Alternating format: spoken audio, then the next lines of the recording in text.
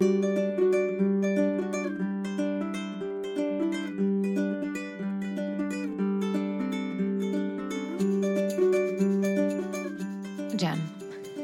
Yeah. Do you remember when we were sent the screener for MINX and we all watched it and fell in love with it immediately? I do, because I became insufferable to Max, I believe. Yeah, I mean, okay, look. I'm not going to pretend I'm not weak for 1970s Jake Johnson. Let's just lay it all on the table. It's not something you can resist as a normal person. So yeah, I mean, it was funny. It was charming. It was dirty, you know? It's like, it was one of the most But fun. dirty in a wholesome-ish way? Yeah, I think so. Yeah. Yeah, I mean, there is definitely like a shock element to it, but it was done in such a funny and like self-aware way that it didn't feel that scandalous. Right. Agreed. Like, you don't want to watch it with your parents and or children. Yeah. But at the same time, it doesn't feel, You don't feel bad watching exactly. it. It's like, it definitely, yeah, it's just very funny, and smart, and tries to, I think, subvert a lot of expectations about a show that features like, I don't know, 70 dicks in its first episode. But yeah, I do remember getting the initial screeners a long, long time ago when it was originally on Max, and immediately being in love with it. Yes. And I mean, obviously, you were a fan of Jake Johnson beforehand. I do bring that element, yes. As does the rest of our team, honestly. I know. But it's so fun to see someone that you love having a new project that you also love. And that they can bring elements of maybe a character that you're a big fan of from a previous show into it, but then also make it different and their own. Yeah. I mean, Jake Johnson is somebody that I'm always rooting for. And I think I've seen like all of his weird little backyard indie movies. It was weird affectionately. I think he would admit that some of them are weird. Oh, I think he would take pride in the fact that they're very weird. Yeah. But I have seen all of his indie movies, his Joe Swanberg joints, and so, but he to me is like kind of made for TV. Like, he is somebody that you want to come back and watch week after week and just see like what kind of weird oddball hijinks he's up to. And so I was really glad to have him back on a show like this. And obviously Ophelia is beloved as well from Called Midwife and many other things. So the fact that they were leading it, I mean, you can't really lose. Oh, yeah. What was the show that Jake Johnson was in? I feel like it was a one-season show that we loved. It was with Colby Smulders. Stumptown Hive Rise. Oh my gosh, that show was so good. It was so good. It was so good. And it was done so dirty. Yes. And it was just bisexual Colby Smulders. Justice for that, okay? We need it back. What is happening? Was an excellent show. And I mean, that does segue into RIP. MINX has been canceled. Wow. I know. I mean, this is not breaking news. This is already out and about in the world, but I feel like we can't talk about the show and not talk about that there's no more of the show. Yeah. But also that the show is that good, you should still go watch seasons 1 and 2. Yes, they are. Yes. So the brief history of the show premiered on Max, was canceled, then was picked up by Starz, came to the festival, season 2 aired, and then it was just recently canceled again by Starz. So yes, there are 2 full seasons that are available to you still on Starz, and they're very funny, and you should go watch them, because I mean, the cast is incredible, and I think they're just all really perfect for this show. I think it's a unique story, and I think because it walks that line of potentially being like too filthy, it takes a very like specific group of people to understand like comedically where that line is, and also to be comfortable with that kind of humor without making you feel like you're watching something scandalous or exploitative or, you know, anything like that. That's what I was looking for earlier. Yeah. It doesn't feel exploitative. And so I think in this particular conversation, it was really fun to hear Ophelia and Jake talk about their different experiences with the porn storylines, and sort of like Jake talks about, I think, his first day walking on set with some of the prosthetics, you know, that were available, and some of the actors that were doing certain shots. And, you know, I think it seems like a very unique filming experience. Yes.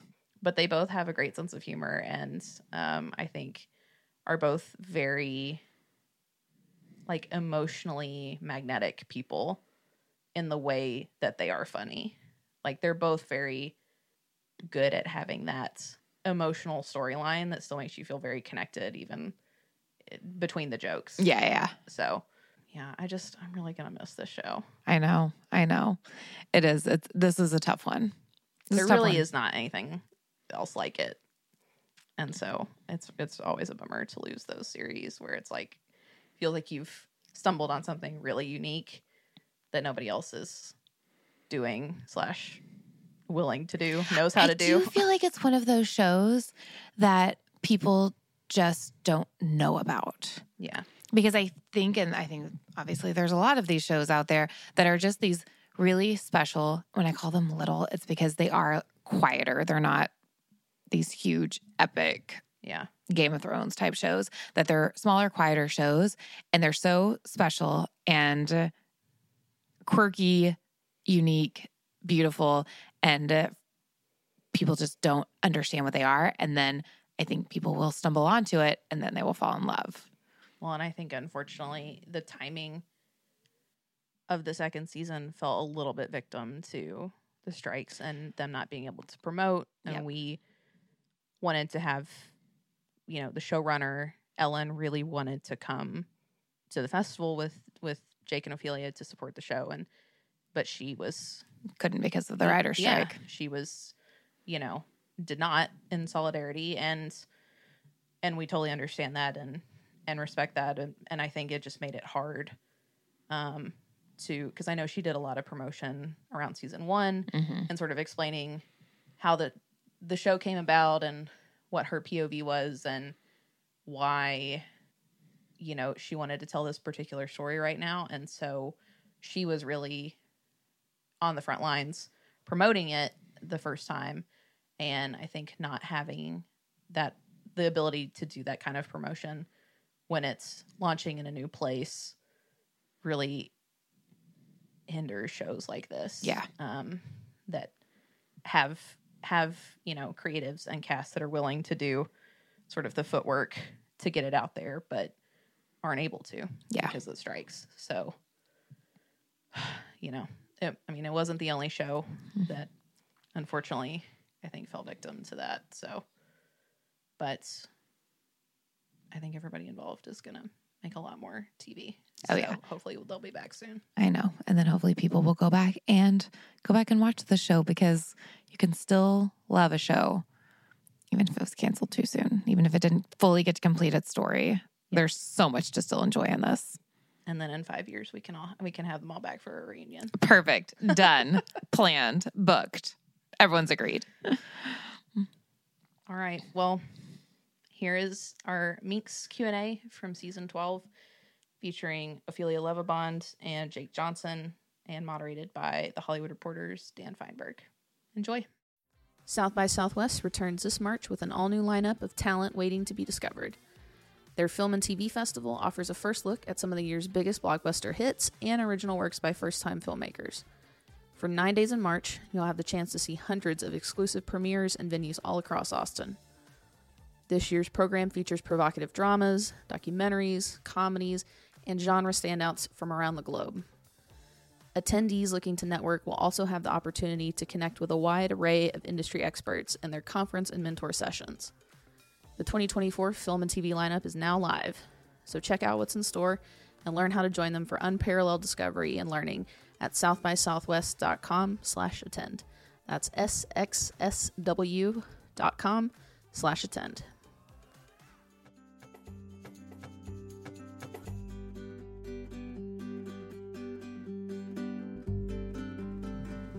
Good afternoon, everybody. Thank you all so much for coming out on day 2 of season 12. Woohoo. I'm Dan Feinberg, chief television critic at The Hollywood Reporter, and it's a pleasure to be here to talk with the stars of Stars' MINX. So we are going to have time for questions, and there will be microphones on the side. Get your questions ready. But for now, let us welcome our stars. She plays Joyce Prigger, Ophelia Lovibond.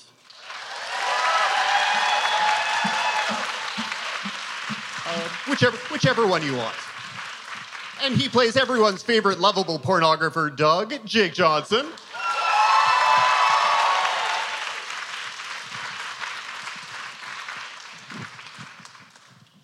All right. So, because it has what ultimately ends up being a happy ending, I want to start with and happy ending being only sort of a pun intended in this case. Apologies.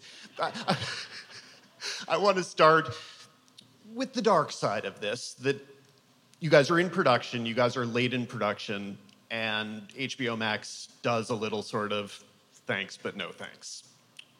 What was the tone on set, and what was the tone on set as you had to keep shooting the rest of the season? Kind of fine. Is that... Genuinely, it was actually quite funny, because we're like, hey, we're shooting an indie. Yeah. It's just... it didn't matter. It was kind of nice because you'd be doing a scene and you'd get a note and you could say, well, for who? I'll do it again for literally no one. I hope the crew likes it because no one's watching. There was real camaraderie, actually, because we just kind of thought, well, we believe in this, and there wasn't a thing of, without wishing to sound arrogant, there wasn't a feeling of, oh no, that means this has all been for nothing. We just thought, okay, so we'll go somewhere else. Yeah. Now, I want to go more into this, but before going any further, I want to salute Ellen Rappaport, the series creator, and make sure that I also salute Ben Carlin, who wrote this episode you just watched, and all of the writers on the show. Of course, as we say, it starts with the writers. Yeah, agreed.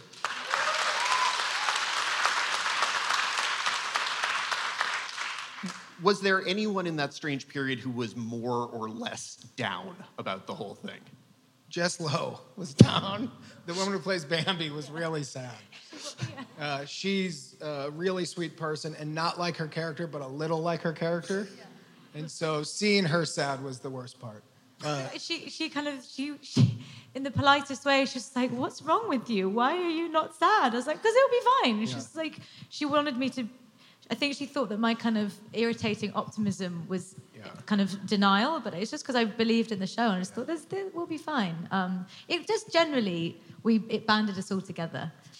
It didn't have a negative effect. Well, I think it was tricky because it wasn't based off, it's not like we turned in the thing, they watched it, like these reality shows like The Voice, and they voted against it. It's like a big money merger.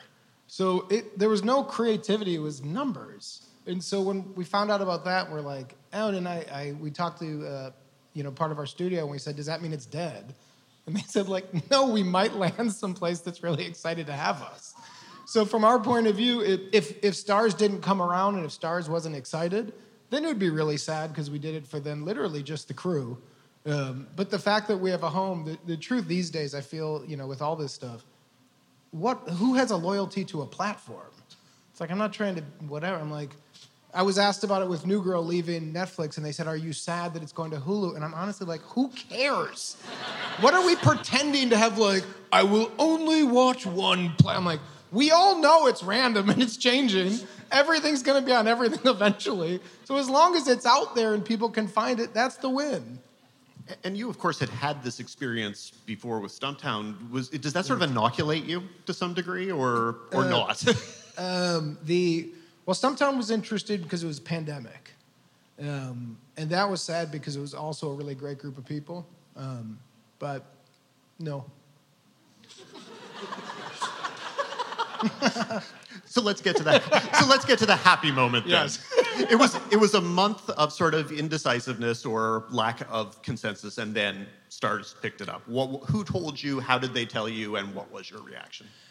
Well, the kind of uncool answer is I had started hearing early because I was talking to Ellen and I was talking to some people at Lionsgate about what's our situation, and they had heard very early that Stars was interested, and there were 2 other places that were interested. So once I heard that, it was a couple days after the initial thing, I knew we were going to land somewhere. So there was the first day when we had to shoot that was really weird, but I think I told you too. I was like, there's 3 places that are making a run at it, and once I knew that, I figured the first day it was strange. We just kind of thought, okay, well, just blind faith, and then really early on we knew there was enthusiasm, and Stars had always been so positive about it, so we just kind of thought it's not been confirmed, but you knew in the back of your mind that they were gonna come to the rescue, as it were, so we just could crack on. The weirdest part was when you found out, because obviously we all love our job and blah, blah, blah, and we're blessed. Blah, blah, blah, blah, blah. You still wake up for work, so I did have a thing where I'm like, do I have to set my alarm for 6 a.m.? If no one's watching, can we start at noon? Can we just live in a beautiful 2 shots? I think you said that one word incorrectly. Could we do it again? I'm like, well, for no one, it felt great in the wide shot. So that was there was about a 12-hour period. I'm like, if this is fantasy world and we are just having fun, I think we nailed it. Let's get out of here at 5 and go to the bar and talk about the great work we did today. There was talk of wanting to have real tequila in that Yes. scene you just saw, which we actually shot at the end of the season. Well, also that last shot of us partying was a reshoot. Yeah. So when Ellen said we're doing a reshoot, I'm like, for who? She's like, oh, shut up, it's going to be somewhere. I'm like, we shot the scene. We don't have a platform. We're reshooting it. Well, I love watching the premiere, though, because it was shot long before any of this, but the entire premise of the premiere is, here are you guys looking for a place to call home. Here, all we want is for someone to understand us. Thank you. By the way, we have not started press for this, and thank you for giving me my answer. I wanted to watch it because you make it and then you kind of forget it. I'm like, oh yeah, that's exactly right. Thank you. It is a nice piece of serendipity. It's perfect. So, kind of taking a step back on the show, I assume Ellen was very inspired by Cheers and by Sam and Diane, and that is sort of the core, to me at least, of the relationship between your characters, especially in the early seasons before they coupled off, and you're like, well, that's the destination of it. How do you guys look at the relationship between your characters? I think it's interesting because that's not on the cards. That's not their dynamic. We've seen that dynamic so many times on screen. I think there's more kind of mileage in exploring what is a male-female friendship like if they don't become romantically involved. And I mean, moreover, they don't really like each other. They realise that they are helpful to the other, but it's fundamentally rub each other up the wrong way, not in a fun rub. And so but they recognise that. It's always a fun rub. No such thing as an unfun rub. Okay. I think Doug likes Joyce. I think he doesn't see her romantically. What I like about Doug and the relationship is it's about capitalism. But I mean it's what attracted me to the project. I think it's a great show about trying to make money. And what I really like about it is that he just sees Joyce as money. He sees her as like a really great idea, and he can make so much money off this kid. And what a wonderful thing. And he's blinded by that potential. And so when they disagree, it's fine. Like, there's gold so close to us. And I do also think you see it in that episode where Joyce, she's kind of got the ideas, she over-intellectualizes things, but then when she realizes it didn't occur to her to try and plumb Constance for money, that's where she does recognize, like I have all these ambitions, and she's incredibly, dedicated, but she doesn't have that gene, and he's teaching her how to be more business-minded. So I think that's what she realizes. I am better when he's pointing me in the right direction.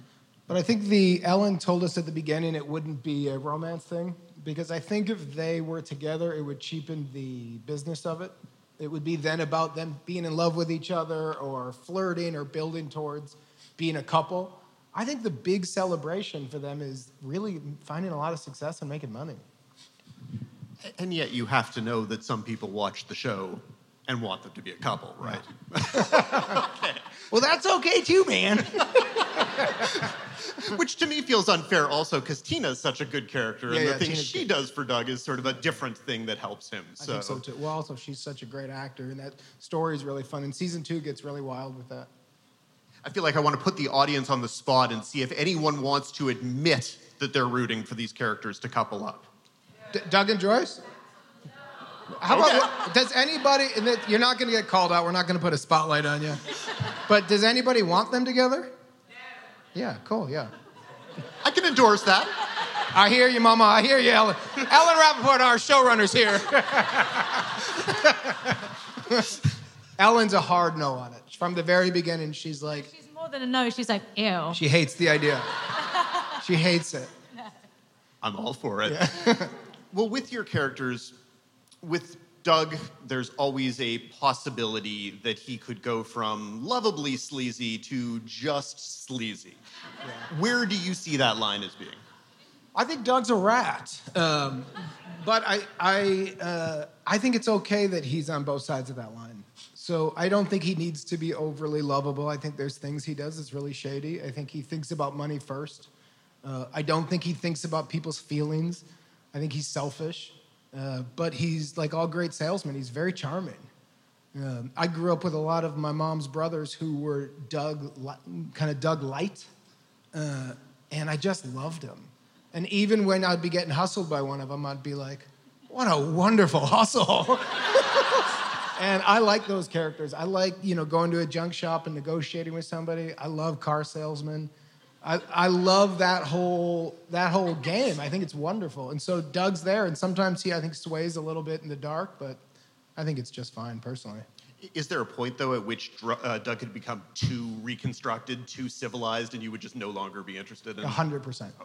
I think if Doug went too far into being like a good guy who really learned something, the character's dead.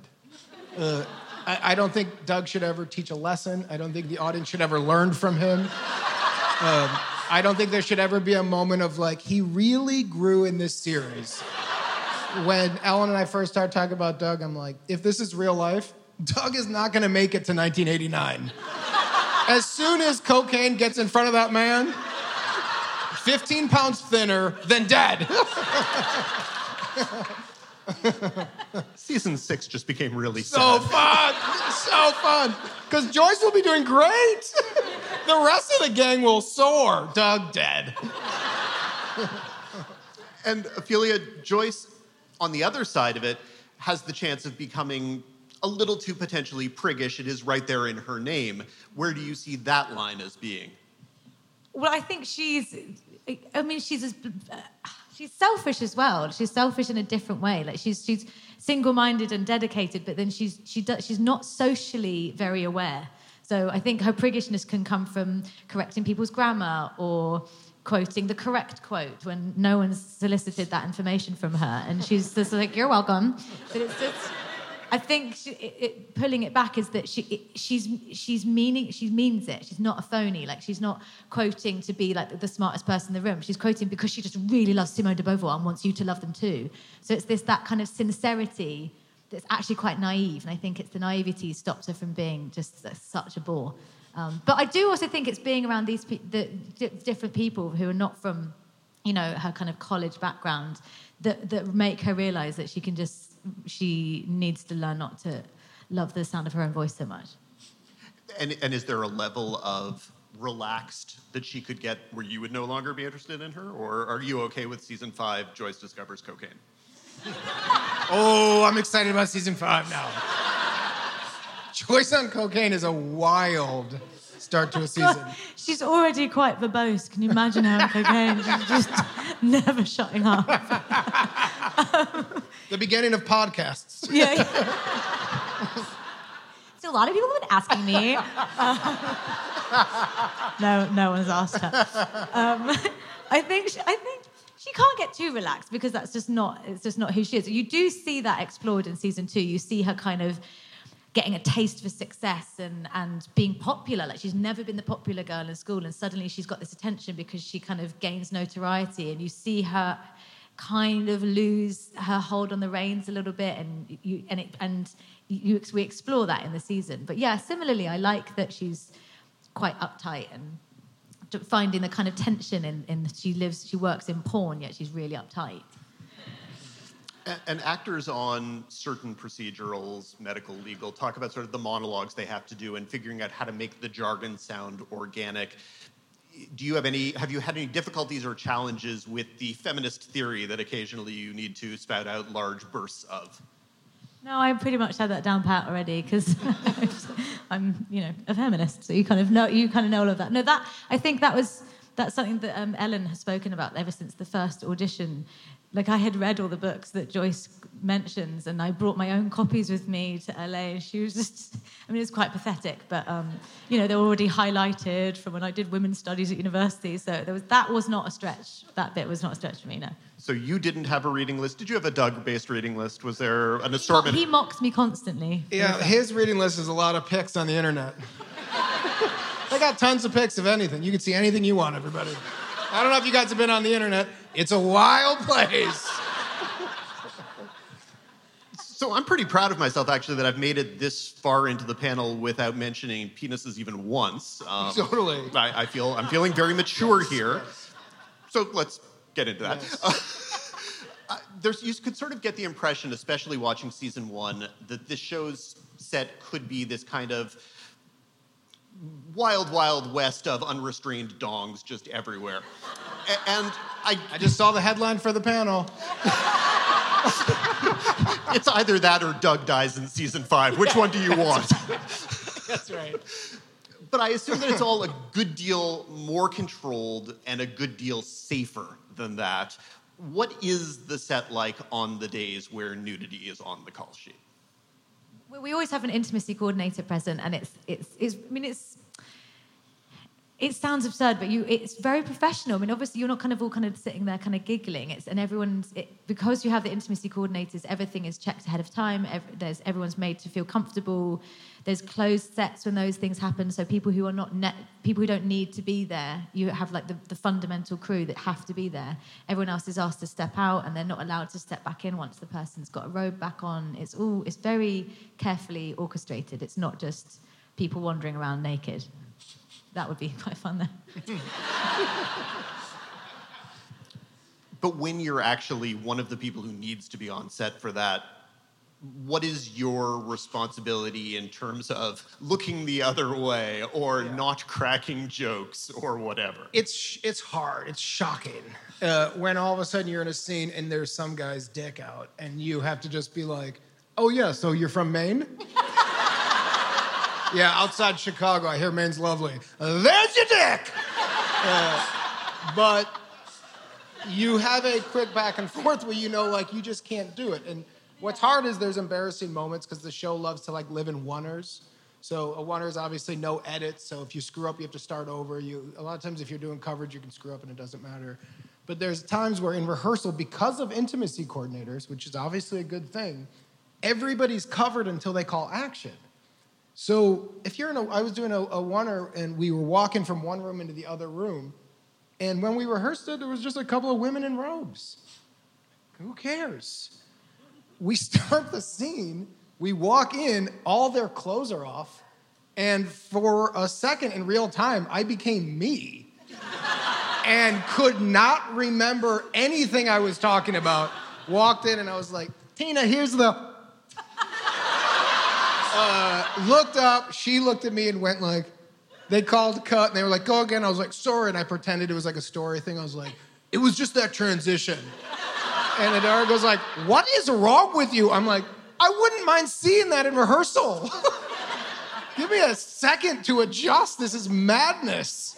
I feel like I've gone the other way, though. I feel like I've become more like Joyce's journey, because initially, you know, all of the naked people around you would, you know, there'd be a moment where you would take a beat and have to concentrate and, like, you know, do the whole thing. And now, I mean, there were loads of contact sheets, just like hundreds and hundreds of pictures of naked people, and we were kind of, you know, you'd be doing a scene and notice them and continue. Now we'd be like, oh my God, look at her hair, she's so pretty. And it's like, oh, she could model, she's so beautiful, and you just kind of continue and kind of think it's become so quotidian that you don't notice it very much anymore. There was one time when we were doing a one-er, and again, yeah, everyone had robes on, and then we came around and. But then she did take her clothes off for the rehearsal, but kept her mask on. So she just like full bush, but mask. I was like, this is new. Yeah. That is shocking. Yeah, that was really weird. I have found myself, the set design, they do such a great job. So like the desks have the proper paperwork. So everything looks 70s and feels 70s. And, you know, when you're playing make-believe for a living, it helps. So seeing it all, when you sit in there, it helps. But I have noticed there are times in a scene where I'm not even on camera. It'll be like her coverage, and I'm just looking through photos of dicks and no thoughts anymore. And that has been like, I'll be thinking about it looking back and being like, I looked at 40 dicks and I didn't even have a thought. Have you guys had to brace older or more conservative friends, loved ones, family about what to expect in certain episodes or what to expect from the show in general? Yeah. I honestly, and this is going to make me seem more like a weirdo than I hope I am, but I kind of forgot about the dicks element of our show, especially the first season, because to me it's such a workplace comedy, and it's a show about these people starting a magazine, and I love the idea of a small business. I love it growing. And when we get into it, we don't ever talk about the dicks. So we're talking about the scenes or the characters or how the tone, we're always like discussing tone. So by the end of it, I felt like that first season, we're like, we kind of found what this thing is. And when I was doing press for it and we were selling it and talking about it, that's what we were thinking. And then all the press came out and it was just like, dicks, dicks, dicks, dicks. And I was like, right, it's a show with a ton of dicks.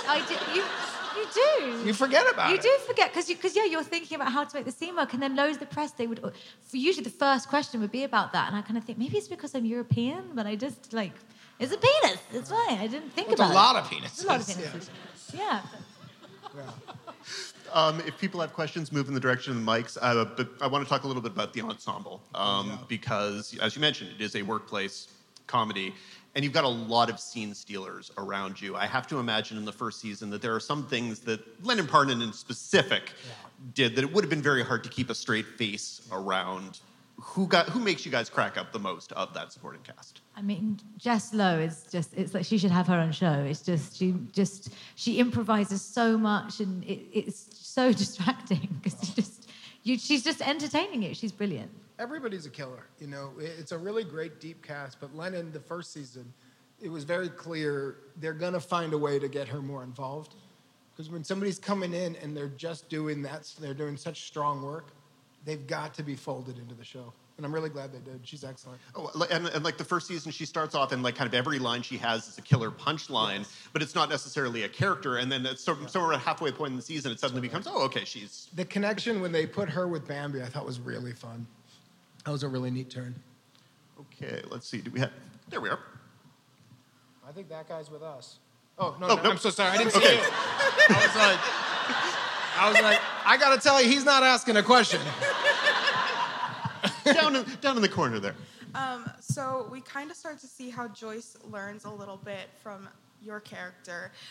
What do you start to learn from Joyce's character? That's a good question. Doug learns season 1 that she has kind of integrity and she has art to this.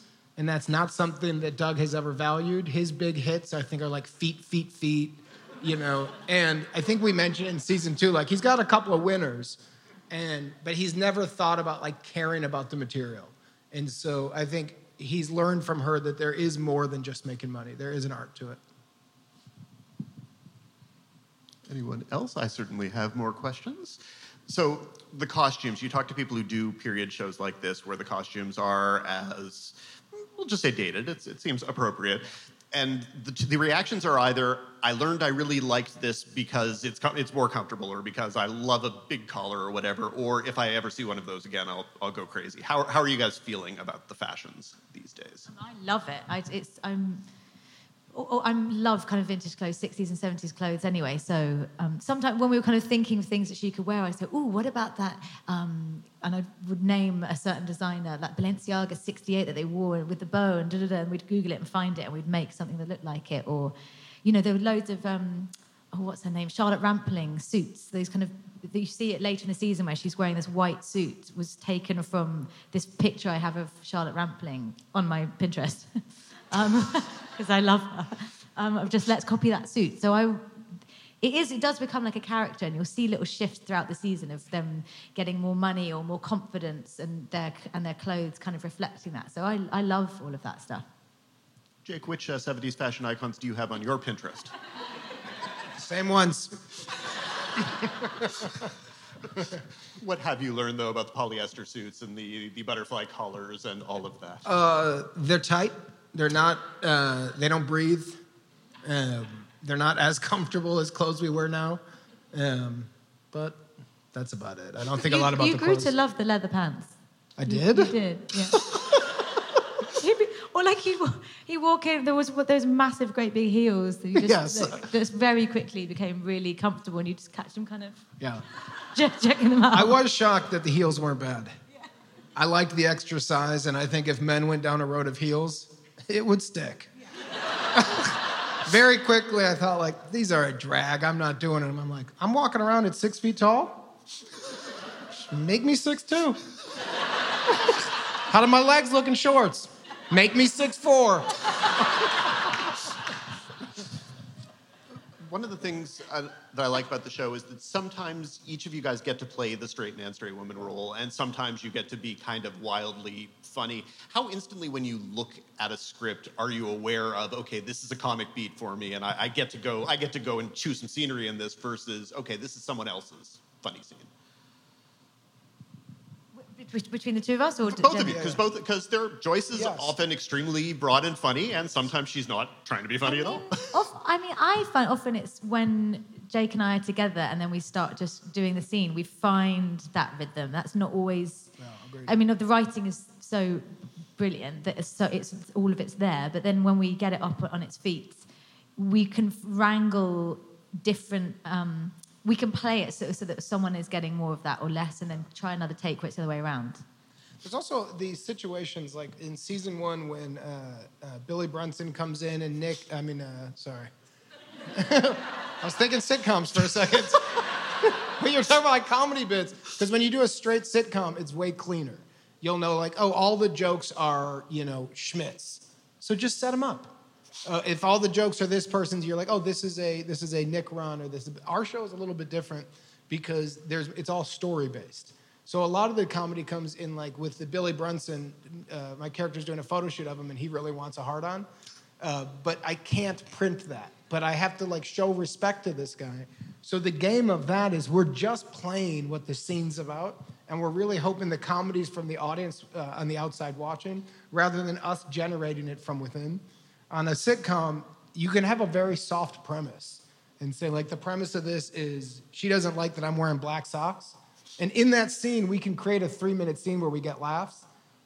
MINX is all story, all character-driven. So if you're getting laughs, it's got to be about the kind of situation, the premise. Was that a thing that New Girl made you feel like you wanted to seek out in subsequent projects? Sort of the more traditional, it's his scene, it's his punchline, etc. I loved doing that show. For me, I don't have a long-term strategy when I'm doing it. So this was Ellen. I got the script for the pilot of MINX, and I thought it was excellent. I thought the Joyce character was great. My big thing was you have to cast the right person, and we did. Because if Joyce went too far annoying, then you're not in. You have to care about her. You have to want her to win. And so I loved the whole world. I had talked to Ellen from the beginning, and I had asked, like, are you trying to do a Doug-Tina thing here? And she's like, yeah. And I'm like, ooh, that could be really nice. And so all the pieces kind of felt there. But, you know, sitcoms are a blast if you have really funny people. And these are, like, we have the same thing on MINX. It's so fun because we have a good group. So even going to the first question, when HBO Max was out, we made a lot of jokes, but the making of it is, for us, that's the game of it. So it's still really fun to make it when you're in a scene with somebody you respect and you're really trying. That's when it gets really fun to do. Well, Ophelia, when you were auditioning, was the fact that you had read all these books, did you sort of in the back of your mind go, okay, this is mine, I know this woman, or did you not have that confidence? I mean, I don't think I've ever thought this is mine, because, I mean, I've been doing this too long to be so foolish. But I did read it, and it was unlike anything I'd read. The writing was so strong that Joyce, I mean, it's such a cliche, but it leapt off the page. She was such a distinctive character that I certainly understood exactly who she was, and I knew instinctively how to play it, and I thought, I've met this person. She's kind of an amalgamation of different people I went to university with, and yeah, parts of myself. I mean, I hope I'm a little more socially gracious than she is. But I certainly went into the audition not thinking it's mine, but knowing I know how to do this, and I really hope you trust me to do it. So then when I went back for the recall, and Ellen, she was just being so coy. She just said, "Yeah, that's really funny. That's really funny." And she just completely just wasn't laughing at all. And I was just like, is it? Because you look like you're really angry with me. But so it wasn't, I had no idea whether I had got it or not. In fact, I didn't find out. That was March. I didn't find out till November. But it was worth the wait. I believe I saw two people behind me. So first of all, Dan, you're my favorite moderator ever. Yes. So question for both of you, because obviously a set like this has to just lend itself to joking with each other off camera. Has anybody done any like epic pranks? It can involve parts. Parks? Oh, parts, like dicks. Oh. I thought you said parks. I'm like, that's a really specific question. I'm sorry, do you have any pranks that have anything to do with parks? Hopefully with a pond. Go ahead. So we do joke around a lot. There's a lot of really like funny people. Everybody kind of lives in a bit world on our group. You know, our show is not overly serious, so we're kind of allowed to live in that space. But I did have the intimacy coordinator say to me season 1, you've got to stop making jokes when there's naked people around. But she was right, because we were doing jokes not about them being naked, and I just wasn't sensitive enough to the idea that, like, they're probably insecure because they're naked. We went like, well, there's your dick. And then we're back to doing this, and didn't think again that if we're now all laughing, they probably think it's about them. So you're like, and like that's what I really respect the intimacy coordinator. I'm like, oh, this person could have had a whole narrative of how we treated them that was not accurate. We were not laughing at them. So ours gets really bitty and really jokey and kind of goofing with each other. But then there's like half the time when there's naked people, we try to tighten it up as much as we can. But there's not so much pranks, but there's, Jess always does, she does this weird kind of southern accent dance thing where she narrates as she dances, and then she and Oscar they do so many TikToks. You'll kind of be walking, constantly doing dancing, always dancing, or kind of you'll see them doing those weird movements, and you think, and you'll catch them kind of between a backdrop and the wall of a studio, and you'll just see them down there doing a TikTok, and you'll see it appear later on. And I don't know. There's always just loads of silly characters and things like that, but not necessarily pranks. Got another there? I have actually 2 more questions. Great. Did you guys take anything from set? I that did, was like your yeah. favorite? I try to take one thing from every job, and I have like a little shelf at home of like this stuff, and I took Doug's necklace. He's got like this great gaudy fake necklace with like some like terrible medallion. So I took that. I took a lot of clothes. I mean, a lot of them, quite a lot. I had to buy another suitcase to go home. Is that true? It's true. I had to go to Target. I was like, your largest suitcase, please. So you just have a full 70s outfit at home? Yeah, it's great. Amazing. Yeah, they asked me, wardrobe said, do you want to take home any of these pants? And I'm like, for fucking what? They're like, those suits look great. Like, yeah, I'll look like a total clown at a bar. What am I going to go to a wedding and be dressed like it's 1972? Just no comment, just like, hey, congratulations to Adam and Sarah. No. It's a period piece. It's utter madness that you have a 70s. You have a part of your closet that's all 70s clothes? It's mainly 70s anyway. Yeah. It's fine. I think the whole point, though, of the Pinterest thing is that probably 70s fashion for women is closer to being more acceptable today than 70s. Yeah. I could be totally wrong. That's interesting. Imagine if I was full 70s. How weird that would be visually. Very. Like, is he wearing bell bottoms and heels? You wouldn't be the weirdest You wouldn't person. be the weirdest. You're right. You're right.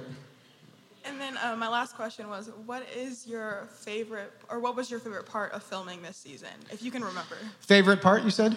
Yeah. My favorite part was a lot of them. Thanks for the assist. My man. The writers are gone, but we still got help. You know, there's a whole story with Doug and Tina on this one where Tina gets a lot of shine this season. And I don't want to give anything away, but she has like a change and like a lot happens there. And there's the peak of that was very interesting to film. You know, fun isn't the right word, but it felt like it was really good writing and it was really nice. And she kills it this year, so that was probably my favorite. It was. I mean, honestly, all of it is so much fun. But I loved working with Elizabeth Perkins. She was just played the most ridiculous grande dame and made it totally believable. You'd be in scenes with her, and her hair was so large and flammable, and you'd just be transfixed by what she was doing. So that was a real treat working with her. Looked like there was at least one other there. Right here. There you go. Hi. It's only the people behind me who have questions, so I'm not completely sure. So before I ask my question, my daughter wants me to let you know that she has watched New Girl 37 times since the beginning of the year. Amazing. And she does care that it went to Hulu because Hulu doesn't stream as streamly, whatever, as Netflix. So just FYI. I need you to ask her, what does that mean? All It doesn't stream as streamy? That's the internet. All I hear is, God damn it, stop asking if I'm still watching. And they forget the hall. Oh, that's what you mean. It stops too much. Yeah. Yes, I'm sitting here for 9 hours, Hulu. Stop judging me. All right, so then Hulu, stop judging people. They don't like it. That is an accurate picture of my household. The scene where the two of you are walking into the dog show is like quintessential 70s cop duo movie shot. What media, did you guys ever go back and like reference any 70s media? Did you guys study? Like, what did you find in that discovery from the era? Well, that was, Max Winkler directed this episode, and he's a great director. He did a bunch of New Girl. He did like the Cooler episode where Nick and Jess first kiss. I think he must have done 15 in the first couple years with us. And he's just a major talent. So he came and did that, and those were shots he really thought of. So that would be more him and the directors and Ellen, obviously. That'd be my answer to that, yeah. Yeah, I do remember that. The choreography of when we're coming in and then you see the guy hand Doug the dog and he's talking about the kibble and everything. And that was all really... the Steadicam up as well, Nick, he kind of it used to be a dancer, and you can tell in shots like that because you have to you can't see, but as the camera's spinning around, I had to duck and step out the way and then step back onto my spot we'd just been walking along. So you choreograph it all really carefully, and you match your footwork and stuff with the camera op. So it's yeah, Max had kind of thought ahead of all of that and had us run it over and over again so that it was really smooth. And it's satisfying to see it on screen because you think, oh, I can see what he was doing. And it does look like those But kind it of does shows. not feel as cool as it looks. When she's talking about going underneath, you're honestly doing like the cool 70s walk, and then you have to be like, and then there's a PA being like, down, down, and you're like, up, and you're like. So those are always, they look good, and when you watch, you're like, ooh, the magic trick worked. And just as a last question, Ophelia, I watched a BAFTA interview you did, and you were asked what you would change about the industry. And I don't know how well you remember this. Oh, God. But what you said was, what you change, women usually have to be a little bit naked to do well, whereas men don't. So what you change was the men get naked and the women stay dressed. I wouldn't have read it if it was a bad thing you said. Manifesting. Do you know when she said that? There was no date that I could find. But does this feel close to that? It's not there. I mean, it's just, I mean, I think going back to one of the previous questions, that how much attention was given to the kind of the male nudity, my answer would often be the fact that it's so remarkable shows how uncommon it is, and there is no reason why. I mean, it's so I think this isn't a case of like, right, let's just take men's clothes off then, and then that'll all be fair. But it's interesting that it's provoked so much conversation, and that it kind of exposes the kind of massive imbalance in that. So, yeah, I think this is a step in the right direction. Yeah, we're a public service.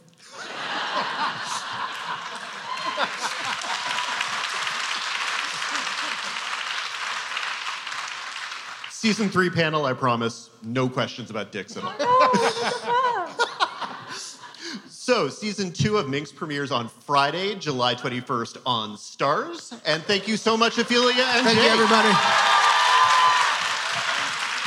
And thank everyone for coming out. South by Southwest returns this March with an all-new lineup of talent waiting to be discovered. Their film and TV festival offers a first look at some of the year's biggest blockbuster hits and original works by first-time filmmakers. For 9 days in March, you'll have the chance to see hundreds of exclusive premieres and venues all across Austin. This year's program features provocative dramas, documentaries, comedies, and genre standouts from around the globe. Attendees looking to network will also have the opportunity to connect with a wide array of industry experts in their conference and mentor sessions. The 2024 film and TV lineup is now live, so check out what's in store and learn how to join them for unparalleled discovery and learning at southbysouthwest.com/attend. That's sxsw.com/attend. You have been listening to the TV Campfire podcast, hosted by ATX TV co-founders Emily Gibson and Caitlin McFarland, and produced by Jennifer Morgan. This conversation was recorded live at ATX TV Festival Season 12 in Austin, Texas, between June 1st and 4th, 2023. For more information on the festival and becoming an ATX TV member, follow us at ATX Festival or visit atxfestival.com.